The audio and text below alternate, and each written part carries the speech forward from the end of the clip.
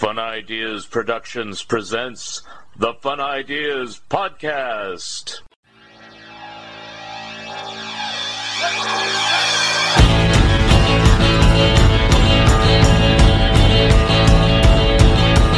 I'm having so much more fun now. I have let them show me how to live their way.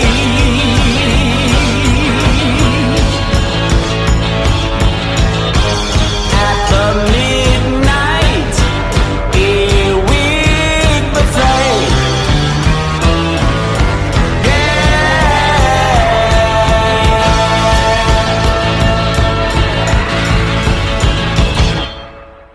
Hi, this is Mark Arnold, and welcome to Fun Ideas Podcast number 241. The Fun Ideas Podcast is brought to you in part by Freaky Magazine. I contribute material to every issue, so give it a try. Hey kids, have you read Freaky? The magazine of weird humor for freaks like you. Freaky Magazine is a way-out collection of weirdo comics, kooky gags, photo funnies, social satire, and surreal collage. 52 pages of insanity in the tradition of magazines of yore like Cracked, Plop, and Zap. Special offer for Fun Ideas listeners, get a free sample copy in the mail, made of smelly newsprint and smudgy ink the old-fashioned way. Just message your mailing address to theslowpoisoner@gmail.com. That's theslowpoisoner@gmail.com while supplies last. You remember them from your childhood. Casper the Friendly Ghost, Richie Rich, Hot Stuff, Baby Huey, Sad Sack and Little Audrey. You read them in comic books and saw them on television and in the movies. Now you can read about how they and other Harvey comic characters were created in two great books from Mark Arnold and Fun Ideas Productions, The Best of Harveyville Fun Times and The Harvey Comic Companion. Both are available from Amazon. The Companion is also available from Fair Manor Media. They are available in hardcover, paperback, and ebook versions. Order your copies today. Friends, have you tried Lee's Comics? Lee's Comics is better than the leading comic book store. Wait a minute. Lee's Comics is the leading comic book store. Based on arbitrary standards set by Lee Hester himself. Lee's Comics was named as one of the 21 best online dealers by popoptique.com. To shop the Lee's Comics eBay store, go to eBay and search for Lee's Comics Inc. That's LEESCOMICSINC, period. Don't forget the period. Mention the Fun Ideas Podcast when you order, and you'll receive a free bonus gift. I plan to go on Charles F. Rosenay's Magical History Tour in 2024. And here is Charles to talk about it. Hey, this is Charles Rosenay, sometime guest here on the Fun Ideas Podcast. Have you ever thought of taking a Beatles tour to Liverpool? Well, I host and organize the Magical History Tour every summer, www.liverpooltours.com. But I'm here to tell you about two other things. My books. Yes, Mark isn't the only author. I've recently published the book of top 10 Beatles lists, where 64 celebrities gave their top 10 favorite Beatles-themed lists, with reasons why, and illustrations and photos and all kind of fun stuff. Please check it out, www.bookoftop10beatleslists.com. It's the follow-up to www.bookoftop10horrorlists.com, where 100 celebrities gave their favorite horror lists. Enjoy the upcoming show, and thank you for listening to my ad. Buy your Christmas and holiday gifts now. Why not Stars of the Walt Disney Productions? Or how about Pac-Man, the first animated TV show based upon a video game? Or the revised and updated Looking for the Good Times Monkey book? Or one of 15 other books written by Mark Arnold? All are available through Amazon and Barnes & Noble, and most through Bear Manor Media. Unconditionally Mad and Not Just Happy Together are still being formatted, and both should see publication in 2024. I am currently at work on an article about Mr. Weatherby, and am working on my TV animation book, and another Monkeys book, and a book on Marvel's Crazy Magazine. More on that later. On today's show, we have a returning guest to discuss his participation in the commentary for Rankin Bass's Santa Claus is Coming to Town and the music of Rankin Bass. Here he is, Greg Ehrbar, Part 2. The Hobbit did win the Peabody Award, which is pretty good, and it won the Christopher Medal. And It also was the first... I think that Gene Deitch maybe was trying to get a feature done of it, and I think you can see some footage of it. But the Rankin Bass version was the first complete film version of a Tolkien thing, and the Tolkien family approved the script that Romeo Muller adapted for it. Yeah. So it was very prestigious. It was not huge budget because it was a TV movie. So there are moments when you go, the battle scene, that's just some little dots moving around. I guess they figure my screen isn't very big, and that kind of thing. But then when you look at the design by Lester Abrams, and the hardcover books came out of that. Mm-hmm. It was, and there also was, and I think you may find this online, there was a Macy's float of Smaug, the dragon, and Orson Bean, because it was NBC, spoke, oh, look, it's Orson Bean. Where'd you come from? Well, I did. And he was on the Larry King show, and I called and asked about The Hobbit. And he said, I loved doing The Hobbit. He had a great time, and talk about a cast. Otto Preminger and Paul Fees and Don Messick and John Stevenson. And, oh, golly, they really ramped up the cast for those two that they couldn't do Lord of the Rings because Ralph Bakshi had done it. And Ralph Bakshi didn't have nice things to say about the Rankin Bass version, but at least it wasn't live action traced. So. Yeah. Well, I mean, I've watched it before. I've watched The Hobbit, then Bakshi's Lord of the Rings, and then Rankin Bass's Return of the King. So, those are all back, three. I mean, it's different animation styles and techniques completely, and they're all valid. They're all before the live action Peter Jackson trilogy. That's kind of what you had. It's like you wanted to see a good visualization of the entire epic, I suppose. Yeah. And by that time, Disneyland Records was releasing Rankin Bass soundtracks, and they did a box set with the whole soundtrack of The Hobbit, and that got a Grammy nomination. Mm-mm. Which was I do remember also they had like one of those little record readers of The Hobbit. They did. Too, There were 5 or 6 versions they did. They did the read-along book, the read-along cassette. They did a condensed soundtrack storyteller. Then they did the box set. And then, and this is cool, the green cover one that says songs by Glenn Yarborough, which is just the songs. And that one isn't as easy to find, but I don't know that it's necessarily rare. But you get the songs in stereo, which is very nice. Mm-hmm. Now, what I want to continue on is more about the music. I want to let's go back to Rudolph. I think if I'm wrong, it might be because they did a children's soundtrack for like Pinocchio or something. Is Rudolph the first soundtrack album to any Rankin Bass on that Decca album, or was there something for the Pinocchio show? Well, technically, it was the first major soundtrack. The New Adventures of Pinocchio was on FTP Records, this is kind of fun to look into as far as Christmas and collecting too. That was the music service firm of Forel, Thomas, and Pollock. And that was those 3 people are where Maury Laws was working as an arranger and orchestrator. And so FTP was a record label that they created because there were albums of songs by, I think it's the one of them had a singing vocal group and did a couple of albums. They're on YouTube. They're pretty rare. And Edward Thomas, I think, is his name. But so FTP put out the soundtrack of Pinocchio. It's pretty expensive to get secondhand, but it is on YouTube to listen to, and it's a story and song record of because those were serialized, putting the adventures together. But Return to Oz, nothing but a test record with, the demos. They used to put the demos on vinyl with different singers and a small band or a piano. There was a demo record made of Return to Oz, but no soundtrack. There was, so Rudolph was the first, and it's only one-sided because the songs are not long, and so Decca was not going to put out a record that's about 8 minutes, or no, maybe I'd say it's about 15, 16 minutes long on side one.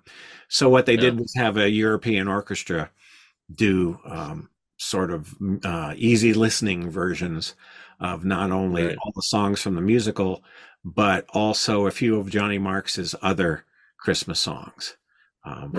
Herbert Ribine, I don't know how to say it, Ribine or Ribine, who worked for Burt Camford. So it has kind of a Burt Camford sound to it. Okay. So that was the first, yes. The ones that did make it on Drummer Boy and Mouse on the Mayflower, also promotional sound through the gas company. I don't know that. Now, why was that? That seemed to be that Rankin Bass would do a lot of promotional albums over the years that weren't like commercially available. Had I seen those as a kid, I would have said, "Gimme, gimme, gimme!" You know, it's like, didn't they think there was an audience there for this? I think they did, and I think they wanted to convince record companies of that, so they packaged them themselves. It was also a great sales tool. It was a great thing to hand out. Hanna-Barbera's Alice was done as a studio album with members of the cast, and the songs were a little different. But the soundtrack songs were issued on a vinyl record that E.H. Morris, the music publisher, put out. It's super duper rare, but that is on YouTube with the soundtrack. There's the 5 songs plus the groovy bossa nova opening that I love, with the credits. So they did the same thing, but Rankin Bass did it with if it wasn't commercially available, they usually did a promo. They did another one that was a Christmas promo that had several selections on it, some of them in stereo, but they didn't release, let me see which ones they did do. And I think it was to convince record companies it was a viable thing, because I'm sure the Rudolph one sold fairly well, and Charlie Brown Christmas was done as a music album in '65, and that's never gone out of print. They keep coming up with new versions for me to buy, or to convince my wife, please. I know I have it, but I don't have every single take. I don't have all. So you had that big multi-$100 version that came out. Well, it's in the 70s, and I'm still hoping this Christmas, couldn't do it last, hoping this Christmas it'll happen. But yeah, they take. What bugs me about the Charlie Brown Christmas album is I think the sides are wrong. I think the sides are flipped, and I always play it side 2 first and side 1 second, because the Christmas Time Is Here by the Children's Chorus should come first, and then the wonderful jazz, that sort of fades slowly away, should come at the end. That's the finale. You shouldn't start with O Tannenbaum, because that's the middle of the special. I think from day one that was flipped wrong, and it's never been changed. It probably was, now that I'm thinking about it, and they never said, nobody will notice except Greg. It's not impossible. It's not impossible, and I'll tell you why. Because when the Ray Conniff Christmas with Conniff album was released on CD, Sony got it wrong and started it with Jingle Bells instead of Here Comes Santa Claus. And I spoke when Real Gone Music reissued all the Conniff stuff on one set. I knew the producer and said, do you know that Christmas with Conniff is backward, is flipped wrong? Because the first song should be Here Comes Santa. He said, no, I didn't know that. So thank you, America, because on that set, it's correct. But sometimes mistakes can be made. It's not a crime. It's just that, as a musical presentation, the Charlie Brown should be played, side 2 first. Just Okay, I'll have to keep that in mind, because, of course, I have it on CD, so I have to start Trek 7. CD's wrong. CD's wrong. And when the new one came out, and they were advertising it on Facebook, I said, please flip the sides. Please listen to it. It makes perfect sense. I don't think they did. I think they'd already produced it. Maybe someday, thank you, America, but I don't, I'm not gonna hold my breath. Anyway, Rankin Bass, MGM did the complete, and these were the first two that were complete. Oh, actually, if we want to go off of Christmas, King Kong was released as a story soundtrack on Epic Records, along with A Wacky World of Mother Goose. Wonderful score by George Wilkins and Jules Bass. George Wilkins arranged a lot of the music for Epcot Center in Florida, or Epcot now.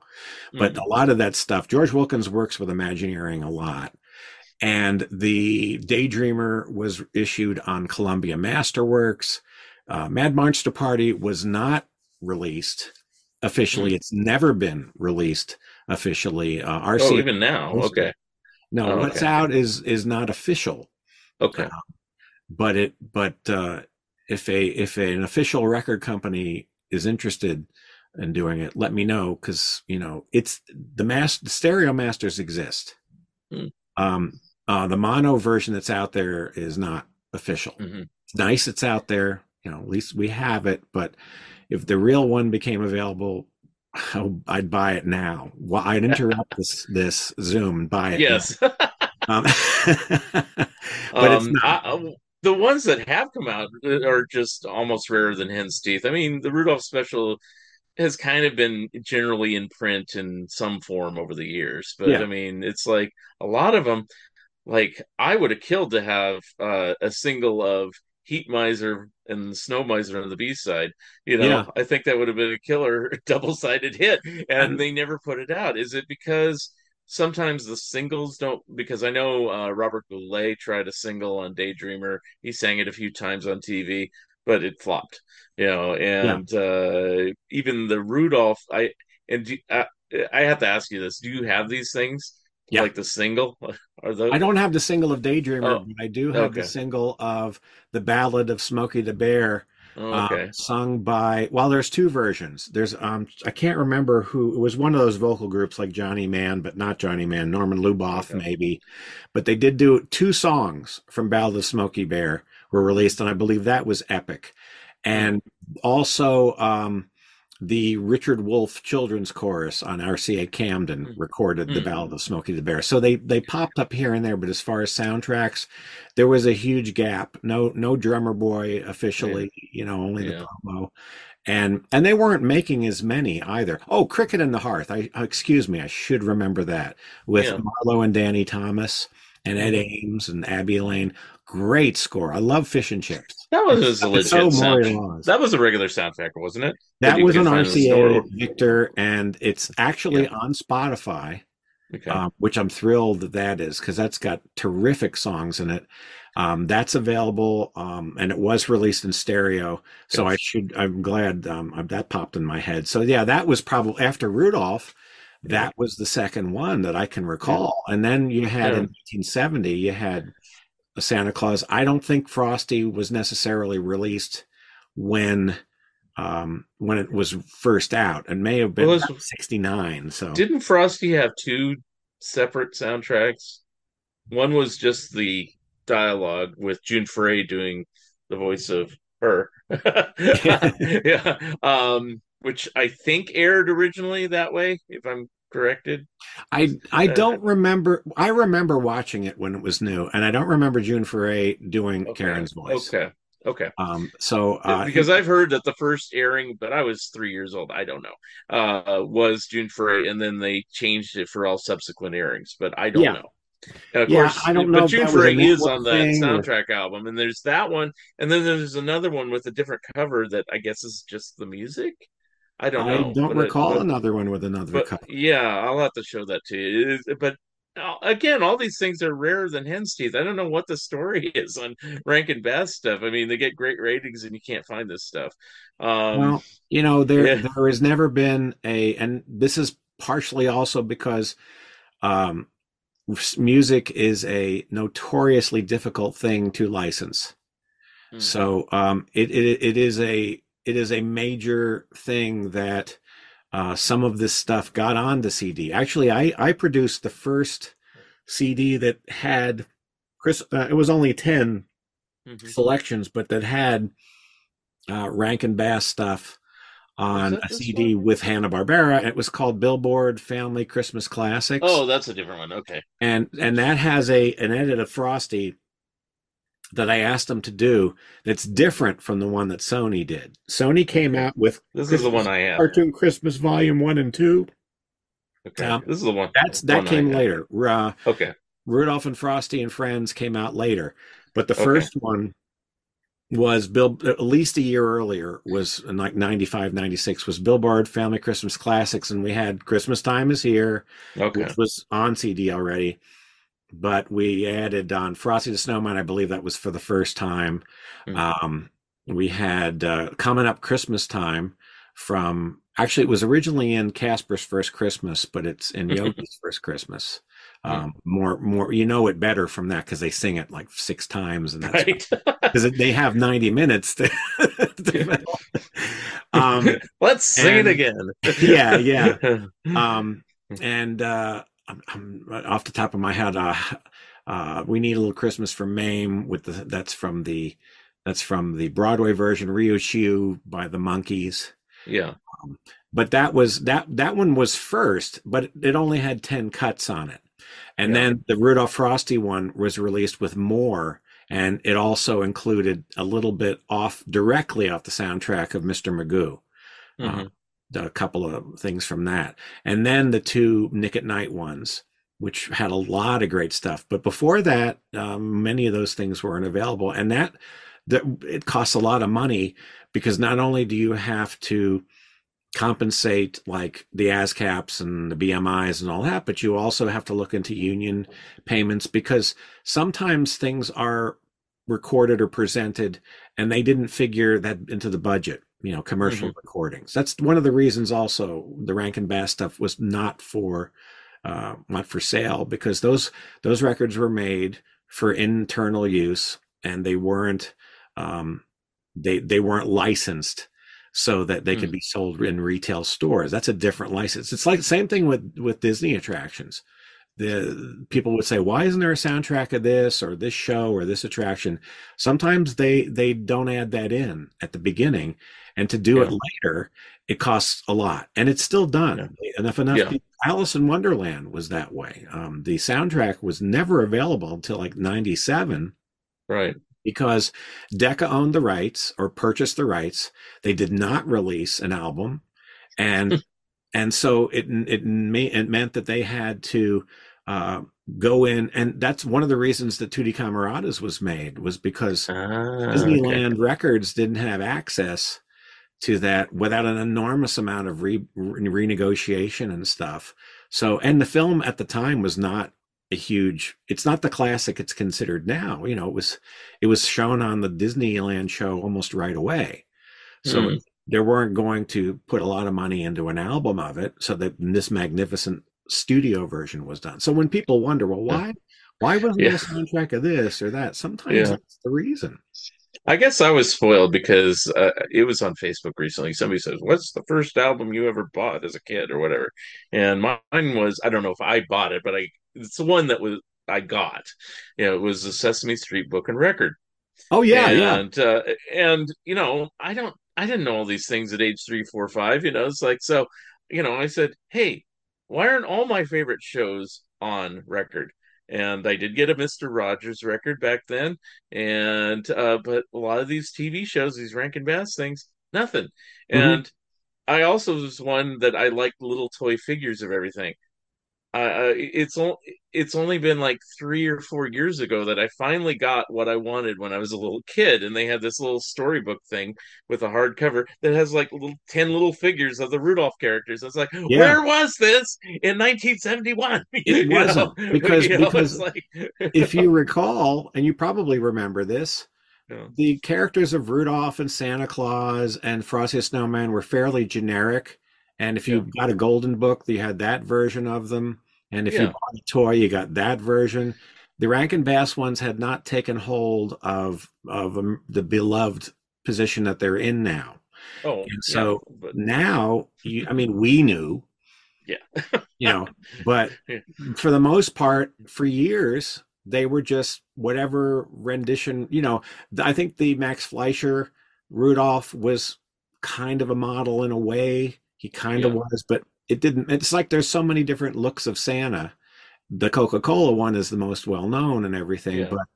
and even in Rankin Bass, Santa looks different in different specials. But there wasn't a definitive Rudolph, and it was something that happened over the time. And in the 90s, I believe we didn't have a lot of CVS stores where I lived. So it was a very big deal when a CVS opened, because they were one of the first to start selling the figurines, the toy sets with the different characters in them. Right. And I still have a Jessica pen. It's like a Jessica pen, and a plush Jessica. They made toys out of all, but that, just like you, I was waiting for that to happen. And apparently others were too, because now you can buy a popcorn bucket, with and now they have too much stuff, but it's like, I just can kind of look at it and go, huh. Well, Rudolph candy bar, okay. Yeah. And eventually you need to have a place to put, the fridge and the stove and But it's just funny how it changed from being never merchandise to like saturation point, like, all right already. Well, that's the era we live in. It's, and all of Rudolph is controlled by a Rudolph company, controlled very, very strongly. I was going to ask you that. I mean, who owns Rudolph? Because I mean, it was I believe it's the Rudolph company. Okay, because it has its own holding company. Okay. And that's the other complicated things about Rankin Bass specials, is you've got the Rudolph company owning the character. You have originally, for a while, Lorne Michaels owned the pre-1970 specials, and put the VHSs out on Broadway Video, and they made the Coneheads pilot with Lorne Michaels. Then Warner got all the specials from like 1970 on, or maybe 69. Yeah, because Frosty's in there, and Drummer Boy, 68. But the early ones were on... I thought the cutoff... sorry to interrupt and correct you. I think the difference was in 74. You're right. Yeah, because you got one Frosty in one group, the Universal group, and the other Frosty was always the Warner group. That's correct. Warner Brothers group. And until this, which we keep plugging, that's right. Never the twain they should meet. They'd have that crummy Frosty Returns that wasn't even a Rankin Bass special. Yeah, which was designed to fill an hour, because the Frosty was always getting huge ratings in that 30-minute segment. And so 'Twas the Night Before Christmas followed it for years, and that got huge ratings. So somebody at CBS must have said, let's put a sequel to Frosty. Well, they already did one on ABC. So, and which is also owned by Warner. Yeah. So the other Frosty was made, and it's nice, and it not only has John Goodman doing a nice job, but John Goodman had done so many voices by that time when it was like, what's John Goodman? It's Monsters Inc. It's and also a very young Elizabeth, Mad Men, Elizabeth, Peggy. I can remember everything but her last name. Oh, okay. The lady the actress who played she played Peggy, Elizabeth Moss. Oh, okay. Child actor plays the young girl, and that's not Karen. It has nothing to do with the other, probably because they couldn't. Yeah. And it's nice, but it did bother fans. So explain that. I mean, why is there the Universal stuff and the Warner Brothers stuff? I mean, and what was it originally? What created that change to where different ownership like that? I think well, that's what I was saying, is that Rankin Bass had to sign with whoever would back up it, whether it was General Electric back when sponsors ruled the airwaves, and then later it was co-productions with, for films, it was Embassy Pictures for a while, and as time went on, whoever owned them and when video came out, whoever got those rights to those, it was based on who signed contracts for whatever. So those split. It's like Warner Brothers. Remember what happened for a long time? Oh, the pre-48s, 47s, and the cartoons were not combined. Now, is there anything to do with, behind you have Rankin Bass production, but you also have Videocraft listed.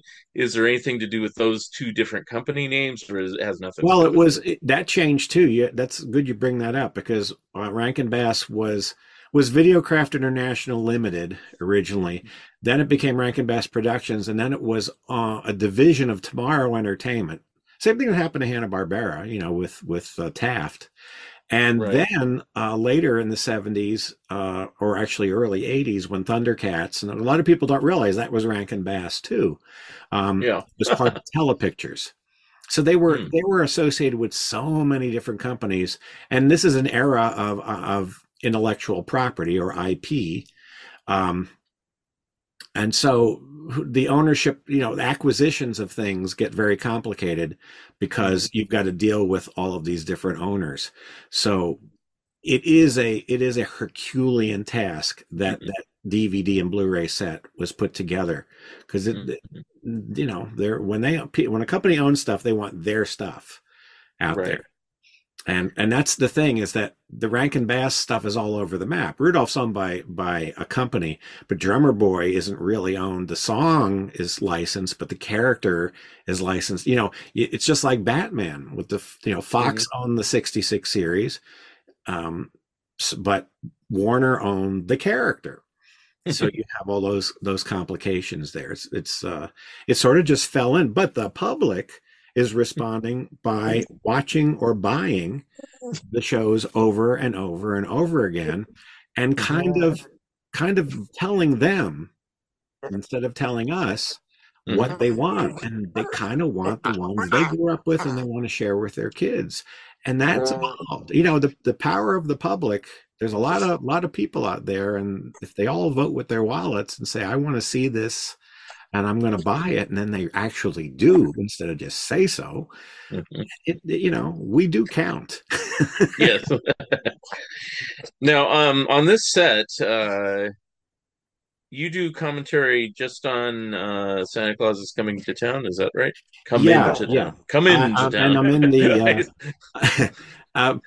Mark Evanier is on the Frosty the Snowman one. Okay. And there's also a 45-minute The Animagic World of Rankin Bass documentary.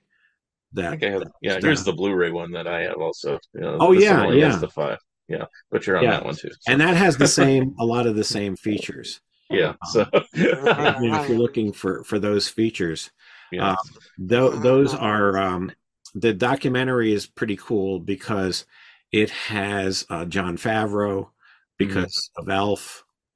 It has Henry Selick, who did Nightmare Before Christmas, and James and the Giant Peach, which I really love and wish more people knew about. And it had Brenda Chapman and Kevin Lima, so many people who were influenced, the Chiodo brothers, people that were influenced by these specials, and what an impact that they had on things. So it's nice that came together, because it really is all about Rankin Bass and what it's meant to lots of people, and not any one person. Now, when you recorded yours, how did that come about? Where did you record it? I was just called and said, we have this last minute thing. Would you like to do? And I said, would I? Because it's my favorite. It's my favorite. I was asked to come in, and since I have the soundtrack album, that helped me memorize it over the years anyway. I mean, I know that by heart, and I'm always quoting Mickey Rooney, golly, about the toys, in danger from toys, halt, stop, not me. I mean, he is like off the wall doing that, off the wall. And so I made a few notes, but I never looked at them. I just, in the car, I played it in my head, because I know it so well. Thought about what am I going to say, and let's face it. I mean, you and everybody listening, I do this on street corners if you want. I could talk about this stuff and just blather on. So they put you in this studio, with the guy behind the window and all, and with headphones and a microphone, and they have we're running out of. Sorry.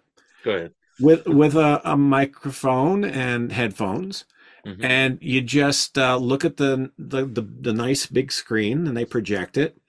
And I just blabbed for 51 minutes and talked about every detail I possibly could. A lot about the music and the voices. Roby Lester, who just adore and became a friend of the family because of Mouse Tracks. This Mhm. lady who thought she was forgotten, didn't realize the fan base she had just Yeah. by reading all those Disneyland books over Mhm. the years. And then by being the voice of Jessica, she actually had pictures made with her dressed as Mrs. Claus, and she came to this convention and sang the song, and she was overwhelmed with the outpouring of love to her. She had no idea.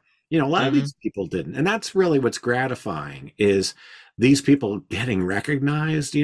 Roby Lester Mhm. being on Wikipedia after, and a lot of it came out of Mousetracks. That makes me so thrilled that Mhm. people know who she is.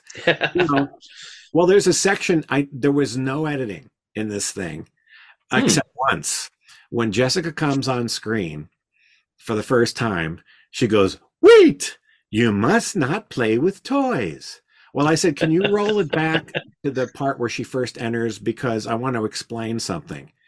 And what it was that that's not Roby Lester going, "Wait." That's Joan Oh. Gardner. They Oh. her in. I Oh, don't okay, know good. Yeah. why. Roby probably wasn't there. She said she was there at the session with Fred Astaire, but not Mickey Rooney wasn't there and some other stuff. But they just added it, and it just doesn't sound like her. So I want Yeah. people to notice that's not I her.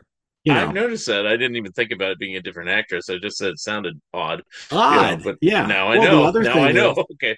Uh, the other thing is that I don't know if you saw it in syndication, but he calls the penguin Topper. "I'll name you Topper."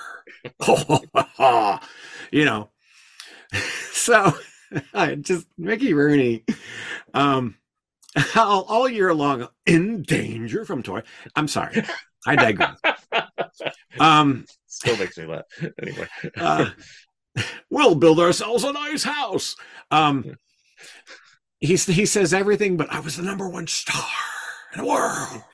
Um, when he names him Topper, that's what I knew. That's what we all knew, and it's on the album that way. When it was syndicated, Paul Frees is going, "I'll call you Waddles," and it's so weird because he doesn't So even that's where try. that came from. I was wondering Yeah. where that came from, and Well, I don't know. I can Mhm. only guess that Topper was a toy company, and maybe that was the reason. Because what's the matter with Topper? Except that Topper was It that was a was a big movie deal toy company yeah, for a and a long book. time. I don't know. I Three don't know. movies actually. But So it I don't know. was this TV way, show too. Waddles. Yeah. He wasn't. He didn't even Well, try. at least that solves a mystery. I mean, it's just like, it was Hermie supposed to be Herbie because it really sounds in a couple scenes that they said Herbie than Hermie, Well, and apparently in the script it's Hermie, okay, but you never know in sessions okay, who was in the room and who was recording. When the head elf says it, it sounds like Herbie, yeah, it's when and he that comes kind of in and throws it he's off. smashing through the toy, Herbie, like Yeah, that. It not for really sounds, you. yeah. Finish the job. That's oh gosh, the same as the voice of Yukon Cornelius. That's an actor. I cannot remember his name, but he's bald and he's in a million things. And Right. like and he was the co-star on a show called with Sam Groom. He's a Canadian actor. That was about a doctor, a mobile doctor on the go.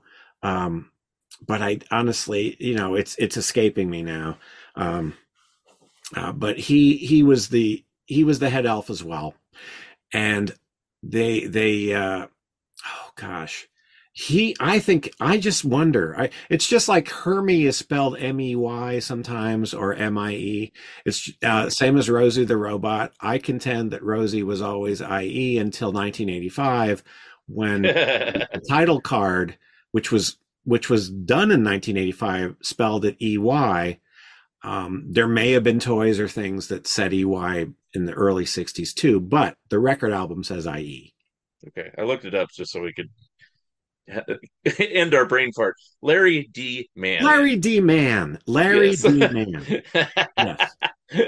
Thank you. One of those people who you see and go, "Oh, I know, I know." And it's funny. He and James Doohan were buddies for a while, and I think in James Doohan's book, about how he doesn't like William Shatner, um, he apparently isn't too kind to Larry Mann either. I think that they kind of had a falling out, but they both were radio and animation actors, and James Doohan is in the first animated Rankin Bass feature when it was Videocraft, Willie McBean and his Magic Machine, which also didn't have a soundtrack album.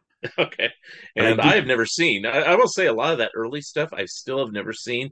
I'm sure it's out there on bootleg, like we always talk about. But it's like I'd like legit releases. I don't know what's happened to some of these. Maybe they don't think it'll sell, but I don't know. I Well, guess Warner there was Warner an Archives, evening. it wouldn't be that one because that would be the other end. That's the classic media stuff that's Universal. So They I did don't a know. nice job with The Daydreamer, and that came out on Blu-ray. That was Yeah. actually Kino Lorber did a nice job. Mad Monster Party, but Wacky World of Mother Goose and the Willie McBean is totally. That was, I don't even know if that was ever. No, I don't think that was. The Mother Goose was on DVD. I did Yes, get that. yes, I do have that. But Willie McGee is just like, I mean, Totally I know, forgotten. like, yeah, And that wasn't Embassy. That was something called Magna Pictures. So who knows who ended up inheriting that or absorbing that, and that's part of the problem, is locating those people, getting them to negotiate. Is it worth it? Will it sell enough? The old called ROI, return on investment. So that's an issue there. But the fact that they made it makes it kind of cool, and it's a neat story. I saw it at a matinee. It was on the big screen. Yeah. Matinee. It was so exciting. To see it, but I wanted it as my goal to get all the ones with the little figures, all the specials and everything, and then I realized that early stuff is just MIA. So, oh well. It's I got the everything. same I with, think like we said, with Volcano. the songs. And I even got. I don't think you're going to see the complete music of Rankin Bass specials. I'm never going to say never, because look, this set came out, but I don't know that the with I want it out now. Come on. I want it now. Come on. Daddy, I want one. I want a CD like that. All right, Baruka. On second thought, I don't. No. You're doing voices, and I know we're running out of time, but we'll rejoin in a couple of seconds. You're doing voices of like Mickey Rooney, but I always like Paul Frees's voice. It's like you're breaking your own law. That's very good. Yeah. Well, it's just that he does that. What's the actor's name? That's Eric Blore. Eric Blore. Yeah. I love him. I didn't even know, honestly, that that's what Paul Frees was imitating originally. Until years later, I saw like probably some Fred and Ginger movie or Fancy Pants or something. And I go, Top oh my Hat. God. He's in. Yeah, it's Top. And he's Top also Hat. And I go, oh my God, he's the guy he's Inspector Fenwick, because I know Paul Frees would use the same voice on a lot of different characters, He's Mr. Toad in Ichabod Mr. Toad. So anyway, but it's like those were I love the Paul Frees voices, and it's like, oh, yo, I love it. Anyway. Well, I managed to save one little toy. And, we ought to just act it out. Well, let's do our own version. We'll do a live version right here. That's our next podcast. We're going to re-record Santa Claus is Coming to Town. Now, somebody else is going to have to do Julie or whatever her character's name. Yeah, that would be funny. That would be so funny. There's always two. Oh, that's on Rudolph. Sorry, wrong special. What is the song? Oh, Jessica. That's her name. What is the song Jessica sings? Oh, My World is Beginning Today, That's which right. is so psychedelically groovy, and then the birds take out her bun. Robbie Lester had perfect pitch, and it's such a showcase for how she sang for Ava Gabor, in the Aristocats and in the Rescuers. She sang in the song Guantanamera by the Sandpipers.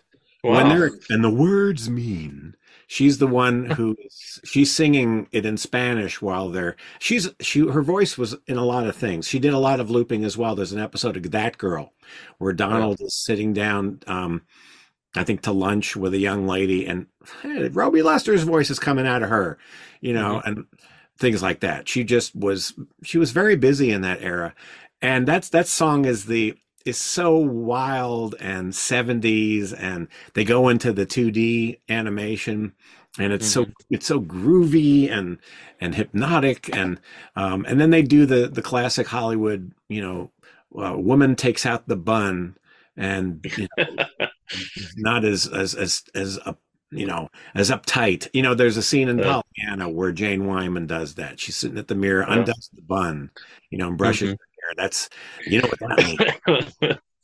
So she's and then at the end, I love it. She's singing to like a photograph of herself in the pond. Oh yeah.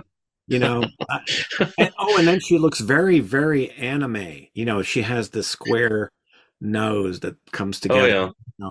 But I thought it was weird that it went to the flat animation. I mean, was there a reason for that? Did they make a mistake and they said, "Oh crap," and so then they said, "Let's just do some cell animation. We can't get the figures again or something."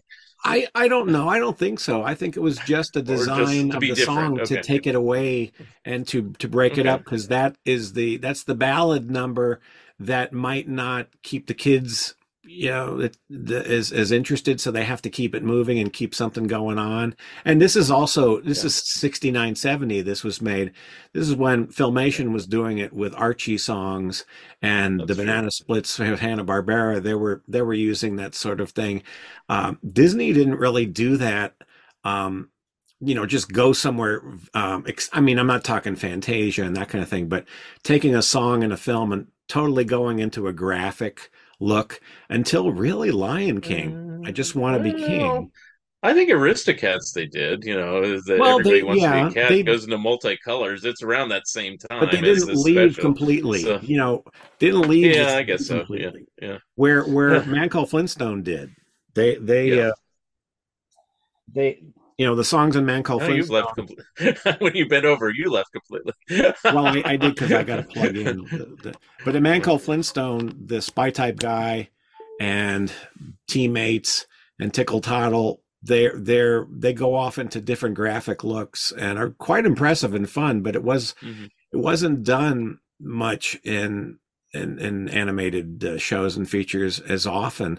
Alice in Wonderland, What's a Nice Kid Like You, that has some of that. We talked about how it was sort of reminiscent of Hong Kong Phooey's transformation scene where he's jumping in the alley, that kind of thing. But Rankin Bass did it occasionally. Rudolph's Shiny New Year, when he tells the story of Rudolph, because Rudolph was too shy to tell his own story. So he had the trees and tell them in the wind. I can't say Happy New Year without saying Happy New Year, the baby.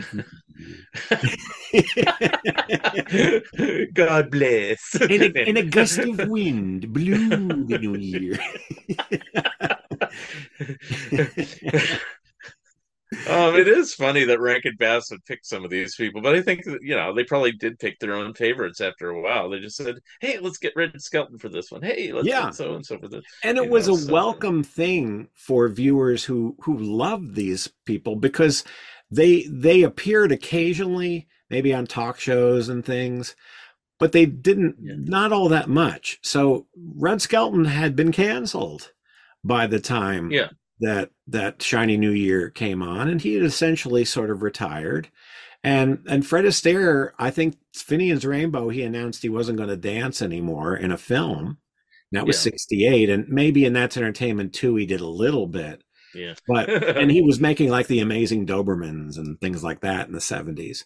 So it was nice these were welcome. I mean, seeing Shirley Booth so much longer after Hazel, that was kind of and Angela Lansbury was known more for her stage and her early screen appearances. And to those of us who love Bedknobs and Broomsticks, But that really wasn't the smash that Mary Poppins was. So Angela Lansbury's fame at the time was for Sweeney Todd and for Mame and things like that, and they would use Broadway people a lot too, especially in that period, because Dinty Doyle, the actor who was Dinty Doyle in the Leprechauns, he was in Sweeney Todd. So quite a few of the actors they would bring in were stage. Peggy Cass. We hadn't seen Peggy Cass in a while. Yeah. Well, you talked about New York voice actors. I mean, one we haven't mentioned is right here. Jangle Bell. He was Bradley Polkey, who was another total television person, but he was totally a New York guy. So, he did the new Casper cartoon show. He did the first Family album. All these things recorded in New York. So, he never really ventured out to the West Coast, I don't think, ever in his life, because that's where he was doing all his recordings. So, well, that's the same with Alan Swift, who also, there's another real versatile actor, and he did a lot of voices in Year Without a Santa Claus. They tended to do primarily New York, Canadian, or LA casting with their specials, but in Year Without, and Twas the Night Before Christmas, he does Santa. And Bob McFadden is in that as well. So, but Alan Swift carries almost all the voices in Mad Monster Party. He's like the Paul Frees of the East Coast, because he's doing so many voices. And he was someone you heard a lot, and it's kind of nostalgic to hear now. And he was a Broadway actor. A lot of these people were largely staged. They do commercials and things and voiceovers, but they were largely stage actors. And Swift did a lot of stuff for total television too. I mean, so again, New York, all New York stuff. So wasn't that at the studio? It says at the end of King Leonardo, the studio that Aura or something, that Howard Stern's father owned. Aura Audio Studios or whatever it is. Ben Stern was the person behind that, which he just passed away in like at the age of 99 or something recently, but he was still around, and I used to wonder why, Howard Stern had this connection with this strange lady who wore a costume, the underdog lady in the old days. And then I realized, his dad recorded all this stuff. So that makes sense. So anyway. What, you mean Norma McMillan? So, no, not Ben's underdog lady was this probably this just transient person that dressed up in an odd flowing outfit, really kind of vaguely resembled Underdog, but he used to have her on the show, on his TV show back in the 90s. And it's like, why is he having this crazy lady, who has nothing to do with the real Underdog on his show? And then I realized, his dad recorded the audio tracks for Underdog and everything else. So, he's giving her some airtime just because of that, which is kind of strange, but that's Howard Stern for you. So anyway. David Letterman, when he was on NBC, would have quite often offbeat, not just Larry Bud Melman, but offbeat guests. He had Princess Gloria, who I don't know who she was, and he I think he was one of the first people to book Brother Theodore a lot, and he didn't make sense. He was Chris Elliott a lot. But Brother Theodore was Gollum, and much as I like the Peter Jackson versions, how much maybe Andy Serkis never saw the animated version, but it's just Gollum. Maybe it's just the only way to do Gollum. But when Brother Theodore talks on Dave, that's him. Mm-hmm. What a unforgettable performance. Mm-hmm. All right. Once again, we're straying off topic, but we'll bring it back. Well, no, we're not, because that's Rankin Bass. Okay. That's true. That's true. But I wanted to finish up our show though a little more on Santa Claus is Coming to Town, just because that's the one you did the commentary on. It's your favorite, but I don't know if you really explained why. I mean, you like Mickey Rooney's voice, but is that the real and what he Yeah, says? I mean, Mickey Rooney, I don't know. Now, But I will Mickey say for myself, it's probably number one or number two. Number one might be Year Without a Santa Claus for me. So it's my favorite for a number of reasons. One is that I think it may have been my first Rankin Bass record, that and Frosty. And Santa Claus has I love Frosty, but this has a full score. It has all these great voices. It has so much of what I love in it. Roby Lester, Paul Frees, Joan Gardner. It has the Mike Sam Singers, which they did a ton of Disney albums. I love their specific sound, and it's them. They were on Tomfoolery too. That they went under many names. And so on Tomfoolery, no, actually the Mad Comedians, it says the Law Singers. They had no problem with that. They could be whatever you wanted to call them, but it was the Mike Sam Singers. So it has them. I listened to that album all the time. I loved that album. I didn't stop with Christmas because makes you happy, great music. Yeah. That's one of the reasons. I also feel like that's when they had found, and it was Maury Laws's favorite too. They were firing on all cylinders. They were all over Saturday morning. They had perfected the animated Christmas special, the look, the animation, herky-jerky as it could be. It all worked perfect. And Romeo Muller had created this completely made up fiction that probably a lot of people think is part of the legend. I mean, that's the other thing Rankin Bass gave us, is several legends that is part of what we think, just as much as different cultures and communities gave us the different parts of Christmas. They're part of the whole now. So that's part of it too. I love the songs. I love every millisecond of that show. I mean, I love a lot of like I mentioned, the First Christmas Snow. I love The Hobbit. Hobbit means a lot to me personally. The Greatest Adventure is a great song. I love The Daydreamer. Daydreamer, they weren't ready to make, and it has issues as a feature, but and so as a whole, it has issues. But what a score! First Laws and Bass score. Right. What a cast. What an overwhelming attempt to do something they had no money to do. It was way too over their heads, but it's still cool. And it could be terrible, and it's actually quite watchable. It was on TCM. They had a night of Rankin Bass on TCM. Wow. And they showed The Daydreamer, Wacky World of Mother Goose, and Mad Monster Party. And you had Ben Mankiewicz talking about them as the classics they are. And I thought, well, that's quite nice.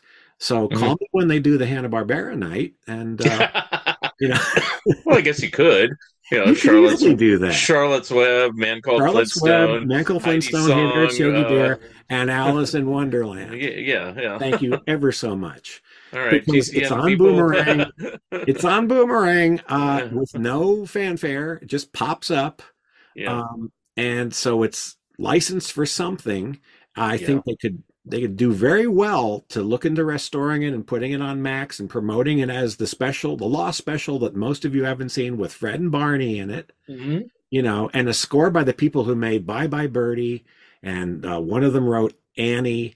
This is not to be just tossed aside. I think people would. I'm surprised that they never have put it like as just a bonus on any reissue of the Flintstones all these years. It's like, here's a rare appearance by them.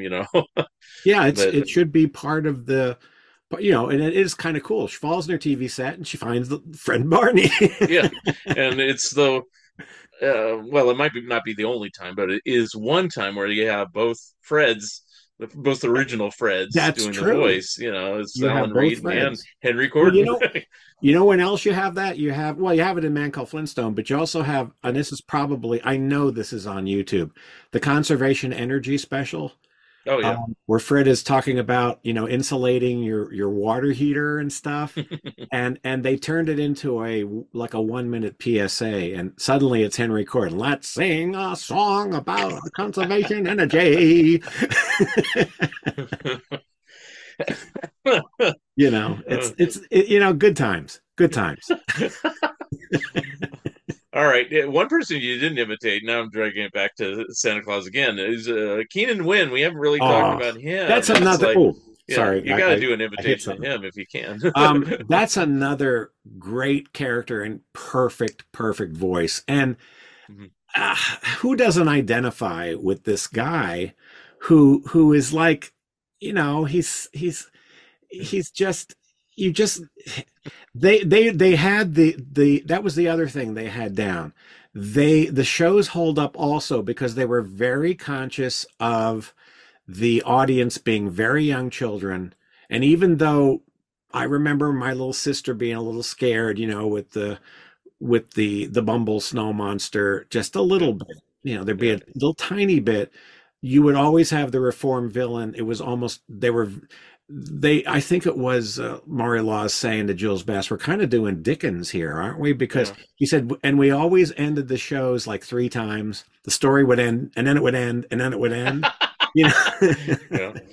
Well, And then there was always that tag with the title song and the credit. As a 3-year-old, I think the very first appearance of Winter Warlock is pretty unnerving. I don't know if it really scared me as much as, oh my God, this guy He's very scary. Yeah, it's but that's what my dad, I don't know if I say this in the commentary, but it's what my dad used to teach me as a kid. When you have his dream, try to make friends with it. Try to laugh with it. Try to turn the dream around when you get scared. And that's kind of what they do. They take these villains and, long before Maleficent and all these, the other side of the bad guy kind of things, you find out that that's all he knew. He lived by himself. He was lonely. He was cranky. And he just wanted to be loved and accepted and wanted to contribute. And he was kind of like, he's reformed, it's rehabilitation, and bring him into the community and welcome him. And then maybe he won't be a problem. It's very childlike and might be a little naive. Can't we just get along? Well, obviously we can't, but in the context of a special, that's the other thing about Santa Claus is Coming to Town. I forgot to mention. That's the only special that ends with a very pointed sequence about why Christmas and Santa and all of these things are important, because it goes into all what we all do. I can't take much more of the pressure. I've got this to do. I've got that to do. Christmas is a bother. The noise of the crowds. I really wish it were outlawed. And then Fred Astaire looks at us and starts explaining, isn't it worth it? Aren't some of these things worth? I'm getting the chills. I'm sorry talking about because do you think Charlie Brown Christmas with Linus's speech kind of paved the way for that? Absolutely. Okay. It owes everything to that. And then because prior to that, Rudolph certainly didn't have any religious overtones at all. No, well, Frosty, no, not really. It's like, and that's another thing. We have to always be cognizant of spiritual overtones. I should say spiritual more than we have to be cognizant of everybody's beliefs and how everybody celebrates, and everybody celebrates. A lot of people celebrate different things. This special toes the line so beautifully, without feeling like it's compromised, and they didn't compromise the message, and yet it's inclusive, because when they get married, they chose the holiest night of the year, Christmas Eve, but there isn't anything more said about it than that, because we know that night isn't really necessarily when Jesus was born either. So the adults watching they're getting that. It is Santa is the pagan version, is the non-religious aspect of Christmas. It's worked in so gently, which goodness, putting this sort of thing in gently is an art form that doesn't always come across well. And we've seen that in a lot of things where it's like, I know you're mean while you're trying to explain this, but put the sledgehammer away.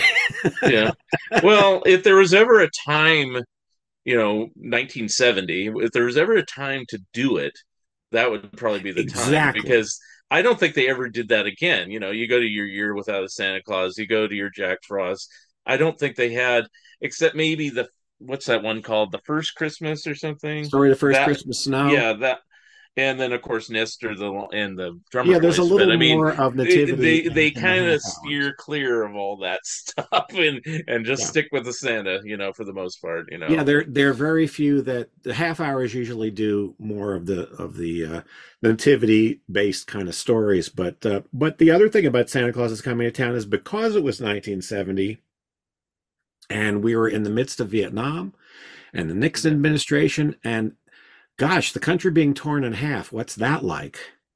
Yeah. That message is extremely powerful, and when you look at the whole story of Chris in this, the fact that he's an outlaw, the fact that he's breaking the law of established by a government, there is some political things in there too. He's like Robin Hood of old. He's called.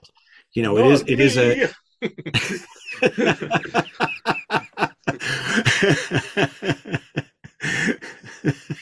You just can't resist. I know. It just pretty grand, eh? It's perfect. Well, since I'm a Kringle. You do a good Mickey Rooney. If we ever do the radio re-recording play, we gotta have you as the yeah. I was talking about the other day. I was talking the other day about the I don't know how it came up, but the completely insane commentaries he does on the Twilight Zone DVDs. I mean, he's incoherent and yelling at people, but on screen he's also going, I can't fit in my clothes. I want to be big. I want to be big. If you put him and William Shatner in the same thing, I think there'd be a tectonic shift and world would crumble. I'm surprised. Yeah, they never got Shatner for one of these Rankin Bass specials. I suppose if they kept making him, they probably would have gotten to him at some point. Well, if they kept making them, yeah. But his career was sort of, he was doing the animated Star Trek, but doing voices in anything wasn't what it's considered now. He later did voices in lots of other things. And one of my favorite animated things he did was doing the end credits of Buzz Lightyear of Space Command. Oh yeah, the direct to video to infinity and beyond. It's great. It's hysterical. Well, at this point, where is Rankin Bass as a company? Is it just owned by the assets are owned by Universal and by Warner Brothers? And I think, did Jules Bass pass away? I should know this. Yeah, he passed away quite recently. Okay, and he had all gone on to be an author. He wrote a couple of novels. He actually wrote a novel that was made into a Selena Gomez movie called Headhunters. I don't think the name of the movie was the same, but yeah, his name's based on the book by Jules Bass on that.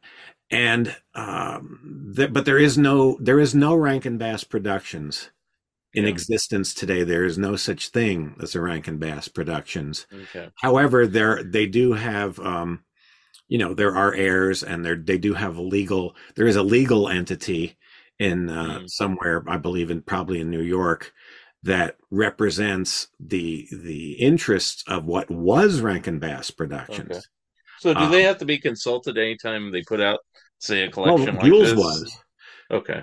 Jules was, he actually was consulted on the materials. I mean, I didn't meet him, but Universal did want to get his approval on who was going to be involved and who was not going to be involved with it. And they felt it was just, in some ways, it was kind of nice to find out that I hadn't met the executives. I was just told this by the production people and the producer, that they respected and wanted to honor his wishes as far as that, because he was the last vestige of that. I mean, Peter is still around and he worked for them, but Jules Bass was Rankin Bass. So yes, he did. He was given approval. What came out on there is is what Bass wanted, and what is not is what he didn't want. Put it that way. Fair enough.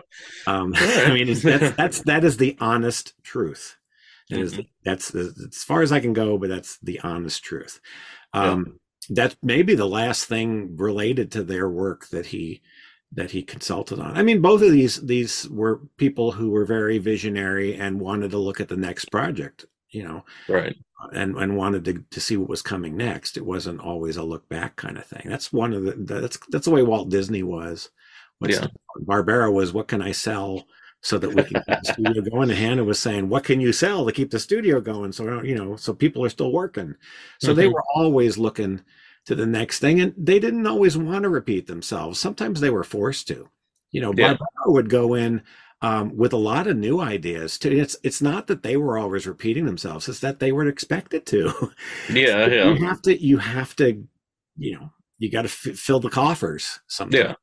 Well, I'm sure by the time they got to the Life Adventures of Santa Claus in '85, they probably said, "We've done everything. What else is there to do?" Well, and they had started doing the epic fantasies and plus Thundercats, because Life and Adventures is the most Thundercat-ish of all of their specials, because it's the same exact cast. Plus, the great Alfred Drake probably was retired too. He was the biggest name in the special, and he was in Kismet and all of these classic Broadway shows. He was in Oklahoma. So that's a giant of the stage, and people not necessarily know him from other things. But that was the same people who were Lion-O, and it was Bob McFadden and Lynn Lipton. And I mean, that was a great cast on Thundercats, and it was just a handful of people. Doing them, and it was kind of cool, because if you love Thundercats the way I do, it's like, it's Panthro, it's it was a good special, but was very, very different than the other ones. So it was an evolving thing, just like all companies evolve and do new things and move on to new territories. But it is a body of work, considering how small the company is. It's a body of work that a whole studio may not have been able to boast. It really is a one-of-a-kind entity. Yeah. And especially, I keep holding this up, the 20-year period, 64 to 85, 21-year period, was probably when they're at their peak. It's like just what they did, even though they had successes after and a few before. It's just, And the other reality of animated holiday specials, and people say, well, why don't they show this or that anymore, is, well, the number one reason is they're accessible in so many other ways. That's one reason. But the other reason is commerce again. The specials were on, just watch the Macy's parade. They're there to sell the holiday offerings, the new movies, the new toys, the new whatevers. Parker Brothers sponsored Santa Claus is Coming to Town. There were a lot more toy and game commercials back then. And as by 1985, you had the Cartoon Network. No, maybe you didn't. No, you didn't have the Cartoon Network, but you had home video. By then, a lot of people were getting VHS and Beta machines. The world was starting to change, and what advertisers were buying was different by 85. So the need for those specials was changing. I believe Rudolph and Santa Claus is Coming to Town and a couple others probably made their debuts around that time on VHS, if I remember correctly. Yeah, and because I know I snapped them up, and then I've rebought these things like about 5-6 times over my lifetime. Me too. Me too. It's like Mark Everner says, how many times are they going to make me buy Goldfinger again? Yeah. No, but it's true. They had the Christmas wrapping boxes originally. Those were the first ones. Yeah. And it was very, very exciting. I think Rudolph was one of the first things that when we got a VHS recorder that I recorded. Yeah. Because now I can watch it all the time. Yeah, because I recorded them off the air prior to that. But by the mid 80s, they were starting to cut scenes. We mentioned Jessica's song on some Santa Claus is Coming to Town. That got the cut a lot. By the 80s, just for time more than the song was bad, but it probably had something to do with that for some people, I suppose. That's a boring song, take it out. But, more likely it's like, hey, we can put 3 more ads in here. It's like, okay. Well, that was a reality with musicals too, because I was in a recording session in Orlando, but there was a guy we went into another booth, and a technician was editing Chitty Chitty Bang Bang, and it was for the magical world of Disney. Disney was showing other movies that weren't Disney on that, just like the Disney Channel showed the Man Called Flintstone. They didn't always just show Disney. And he told me he was cutting songs out, and Truly Scrumptious was one of them. And I said, "Oh, really?" He says, "Well, it's got to fit that time slot and then the commercials." And so the first thing to go are the songs. And I'm like, oh, golly, I'm sure the first one was this Lovely Lonely Man that she sang in the garden, because she was doing the same thing Jessica was doing, singing about the man she loves, but it didn't get all groovy. Or the one I can think of, obviously, Willy Wonka, Cheer Up Charlie. Everybody picks on Cheer Up Charlie, and I love that song. So I do too. Anyway, all right. Well, wrapping up here, so we don't have to go to another iteration of this meeting. We go over and over and over. I guess, I don't know. Is there a future for Rankin Bass? What do you think it's going to go? Just more and more collections, more and more compilations? Well, it's like Jerry Beck. I often quote Jerry Beck: "The great stuff endures. The great stuff continues. It survives. Changes and decisions and all that stuff. And if there's something wonderful about it, it doesn't even have to be something that was even popular at the time. If it just there's something wonderful about it, it lives on. So this stuff's going to live on in various forms. That's for sure. Yeah. As far as remakes, there have been some nice attempts. But what you can never make the lightning in the bottle happen again. So, you have to have the more, it's just like Looney Tunes. There's been a lot of really good revivals, but it's not Termite Terrace anymore. So it's not Carl Stallings with the Warner Brothers Orchestra. You can only go so far to duplicate precisely and taste change. But even though taste change, what's inherent in these specials doesn't have to change. People still like them, even if they're not modern by modern standards, as far as the contemporary sounds that we're hearing and all. That's okay. They still get accepted. And Christmas sort of is the time when they make an exception to what necessarily. I mean, there's pop versions of songs, and that's fine, but you're still hearing Bing Crosby and Ray Conniff and all that stuff. Christmas sort of breaks the rules. And that's one of the reasons they'll live on and on too. And of course, if you were ever asked to do more commentaries or something, you'd probably be right there, ready to help them out. Naturellement. Yes. Oh, absolutely. Yeah. Well, I'm, like I said, I can do those things, and I can just, except when somebody goes, wait, then I have to stop. All right. I don't know what note to leave that on, but there we go. We should end with twang, boom. Now, how did they record that? I guess it has a little bongo. A little bongo, there's a twang. I think the twang must be because I think Maury Laws was a guitarist in a lot of orchestras and stuff. That's some flutes is there for. I have to think about it. It has some flutes in there, and it has a little bongo drum, and some trombones probably for the boom. Yeah. What a memorable tag, Yeah. And then the it took me years. I'm pointing to you from the wrong way. The R in the B is represented on there, because the R is a lowercase r, and then the B is like the two circles is like a B, or the whole thing is like a B. And I go, that's really clever, but it took me years to figure that one out, because it's like a Saul Bass kind of thing. No relation. Yeah. So I thought that's very clever of them, It's like 31 flavors. It's like, if you look at it, it looks like a 31, and then it looks like a BR, if you look at the thing a different way, So anyway. All right. Well, thank you again, Greg. We'll do it again sometime about some other subject. Who knows what? Or we could just do Always that a pleasure, Mark. the It's radio always, always... show of Santa Claus is coming to town. Yeah, we could just reenact it. Do it like on Monty Python. This is a reenactment. What's, you better not shout. You better not. You better not shout. I'm telling you why.